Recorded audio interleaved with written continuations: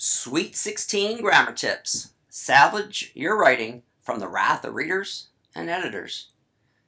Published in Writer's Block. Written by Walter Bound. That's me. Published me first.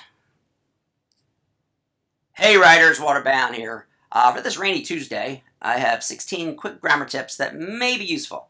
So get your handy-dandy Blue's Clues notebook out. How many mistakes may you be making? We're all at different stages of grammar when it comes to English, right?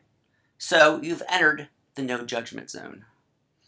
Number 1, unless taught in a British school system, use periods and commas inside quotations. The American system places the punctuation inside the quotations. You are a fool, the lady said in red. The lady in red said, right? Comma, quotation. If you wanted her to state that loudly or emphatically, you would write, "You are a fool!" Exclamation point. The lady in red said.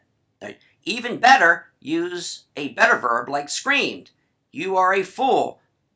The lady in red screamed, or screamed the lady in red. And I don't want to start singing, "Lady in red." Yeah, don't want me to do that. Almost 75% of my American students do not follow this rule. JS. Just saying.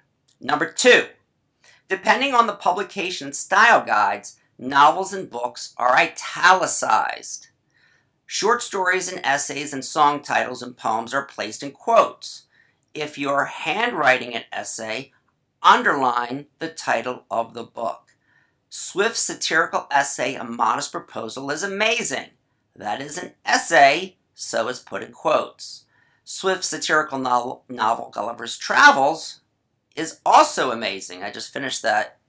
I read it a long time ago in graduate school. But man, what a book. All right, but that's a novel. All right, it's a satirical novel. So you don't want to put that in quotes because you're telling me it's like a song or something. It's not.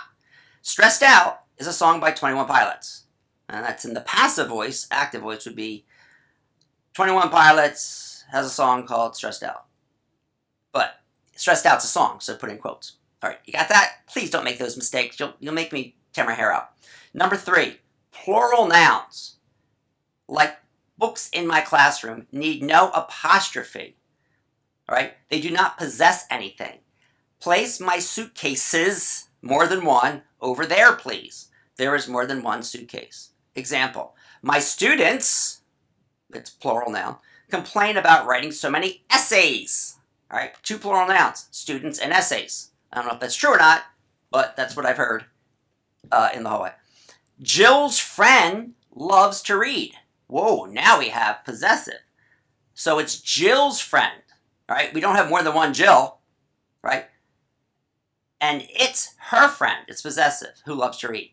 So use the apostrophe S. I know this seems pretty basic, but believe me, I see this problem so frequent. All right, number 4. Oh, I see this one too. Use only one form of end punctuation. All right, never use more than one exclamation point or question mark.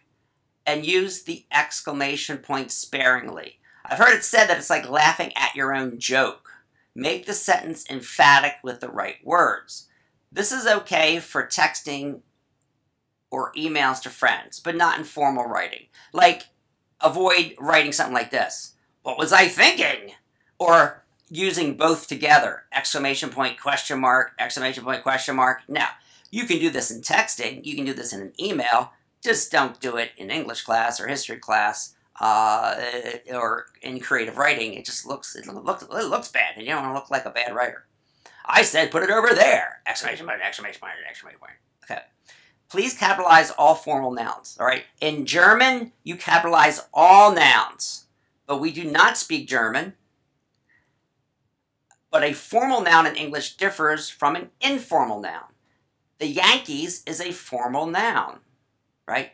It is a specific team in baseball, right? Like the Phillies.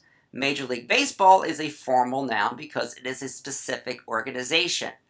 Only capitalize mom and dad when addressing them as if by name. For instance, I asked my mother to come over for tea. Yeah, you don't capitalize mother.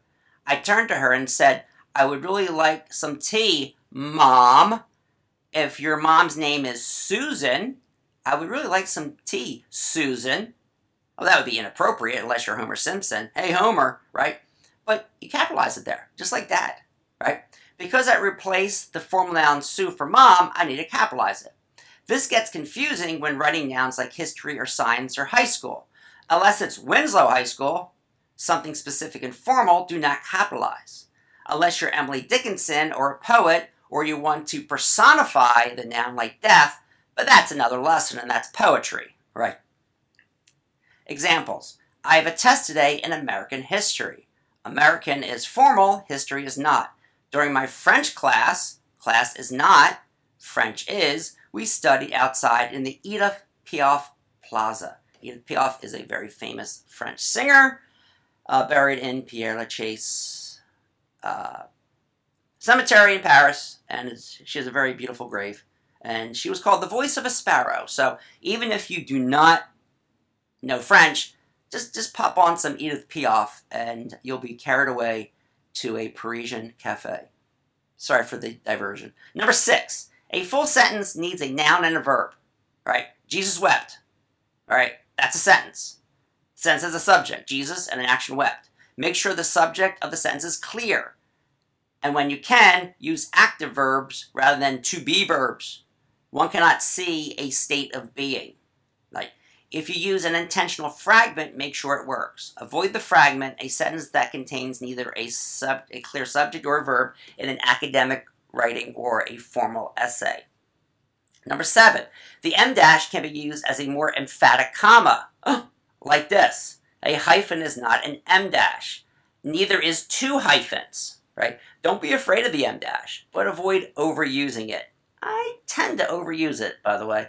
Medium writers, and yours included, tend to use the em dash more since it reads well on the page or on the screen. But it can get messy and sloppy looking, you know? Number 8. Informal academic writing, a research paper or paper with citations, the period comes after the citation. This is called parenthetical citation. Then Casey died, Steinbeck, period. All right? A lot of times you guys are putting the period both after died and Steinbeck after that. All right? You don't do that. All right? Don't do that. The period does not come after died. A sentence never contains 2 periods, ever. So, just stop that. Thanks. Number 9. Usually with formal writing, avoid the first person in an academic essay. For your Common App essay, use the first person. That's informal. But in formal writing, you generally want to avoid it.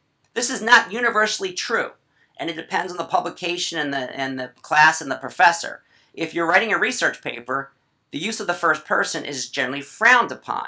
Does it mean you have to write with no tone or voice? No, but writing, I believe Shakespeare was criticizing romantic love in Romeo and Juliet, is not nearly as strong as Shakespeare criticizes romantic love in Romeo and Juliet. Right? Of course. If unclear, just ask your professor or editor. Yeah, sometimes you want to take a narrative risk, especially if the ethos, your credibility, is crucial to the composition. Number 10. Avoid excessive use of you when writing. I can generally tell, I have a bad comma there. I got to get rid of that. An immature writer by the excess of the odd second person in essays. Count the number of them and then cross them out. Reword the sentence for clarity and conciseness. If you are not directly addressing the reader or audience, rewrite the sentence. When you want to reach out and grab the reader, like, what would you do in this situation if you had a daughter who was blah, blah, blah, blah, blah? Well, that's different, right? That's just a different type. Number 11. When you're writing about literature, use the literary present tense. After all, the stuff in the book is still happening. John Steinbeck is dead, right? But his writing is not. If you're writing a history paper, it would be fine to write, Steinbeck did this, and he went there, and he lived in California. The Grapes of Wrath, however, is not dead. So it would be John Steinbeck's The Grapes of Wrath portrays, not portrayed, the essential theme that it's only the poor who assist the poor. When JC, short for Jesus Christ, right, says, okay, so it says, not said. Number 12. Again, these are quick grammar tips. We'll be going over these in detail later. Review comma usage for clarity and readability. Okay, this is a whole other lecture, which I'll be getting to, but basically, use commas to separate independent clauses when they are joined by any of these 7 coordinating conjunctions. And the fanboys, right? And, but, for, or, nor, so, yet. B. Use commas after introductory A clauses, B phrases, C words that come before the main clause. C. Use a pair of commas in the middle of a sentence to set off clauses, phrases, words that are not essential to the meaning of the sentence. Use 1 comma before to indicate the beginning of the pause and 1 at the end to indicate the end of the pause.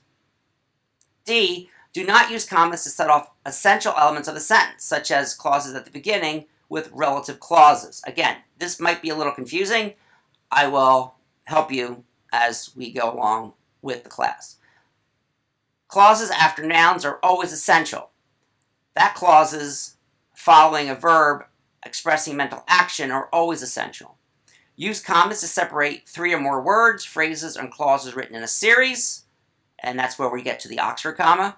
Use commas to separate 2 or more coordinated adjectives that describe the same noun. Be sure never to add an extra comma between the final adjective and the noun itself, or to use commas with non-coordinated adjectives. G. Use a comma near the end of a sentence to separate contrasted coordinated elements or to indicate a distinct pause or shift. H. Use commas to set off phrases at the end of a sentence that refer back to the beginning and the middle of the sentence. Such phrases are called free modifiers that can be placed anywhere in the sentence without causing confusion. I. Use commas to set off all geographical names, items and dates, except month and day, addresses, except the street number and name, like I live at 113 Surrey Road, and titles and names. J. Use a comma to shift between the main discourse and a quotation. All right, and K. Use commas whenever necessary to prevent possible confusion or misreading. Well, that's a lot, and I'm going to have to give you my comma with lots of examples because I needed examples there. Again, this was just like quick tips. 13. Use the noun form rather than an adjective. Rather than writing horrifying aspects, just write these horrors. That terrifying teacher makes me nervous. Could sound like the terror of a teacher makes me nervous, right? So try to use the noun form rather than the adjective form. Horrifying aspects could just be written horrors, right? 14. Know the difference between its and its. This seems really elementary, but I find it problematic. As in, it is a lovely day, or it's a lovely day. You can check this by reading out loud the sentence and adding it is. If it does not sound right, it's, place everything in its proper place. That would sound ridiculous by place everything in it is proper place. No. Place everything in it is proper place, that doesn't make any sense. Place everything in its apostrophe. All right. And for informal writing, contractions are fine. Number 15, use the active voice even though the passive has its place. The passive voice can be used effectively, especially when it flows from another sentence, or when the subject is not really needed, like the legislation was passed last night. Well, who passed the legislation? It doesn't really matter, perhaps. But learn to use the active voice. This is passive. My essay was graded by Mr. Bound. That's 7 words. Who was active? Who was doing the action of the verb? Well, yours truly. Mr. Bound graded my essay. That's 5 words. The cook stirred the soup is in the active voice. The soup was stirred by the cook is in the passive voice. The active voice is more strenuous and rigorous and emphatic, and it almost always uses fewer words. Number 16, and I guess I'm coming to the end here, use creative and catchy headlines to hook the reader. You have a name, your town has a name, your mom and dad have a name, your dog has a name. The computer you're using to type your essay has a name. Give your composition a name worthy of its creation, like Adam and Eve. Normally, unless it's a story or a poem, the title should indicate the subject and the approach. Make it creative. Take a great line from the body of the text and make that your title. It's really the first thing that makes or breaks your composition, much like the opening sentence, the hook, which we've gone over. Make sure it grabs the reader's attention. All right, hopefully these tips will be useful with your next draft, or it could be just a basic review. Take care, everyone. Bye-bye. And happy writing. Let me know if you have any questions. You know where to find me. Cheers.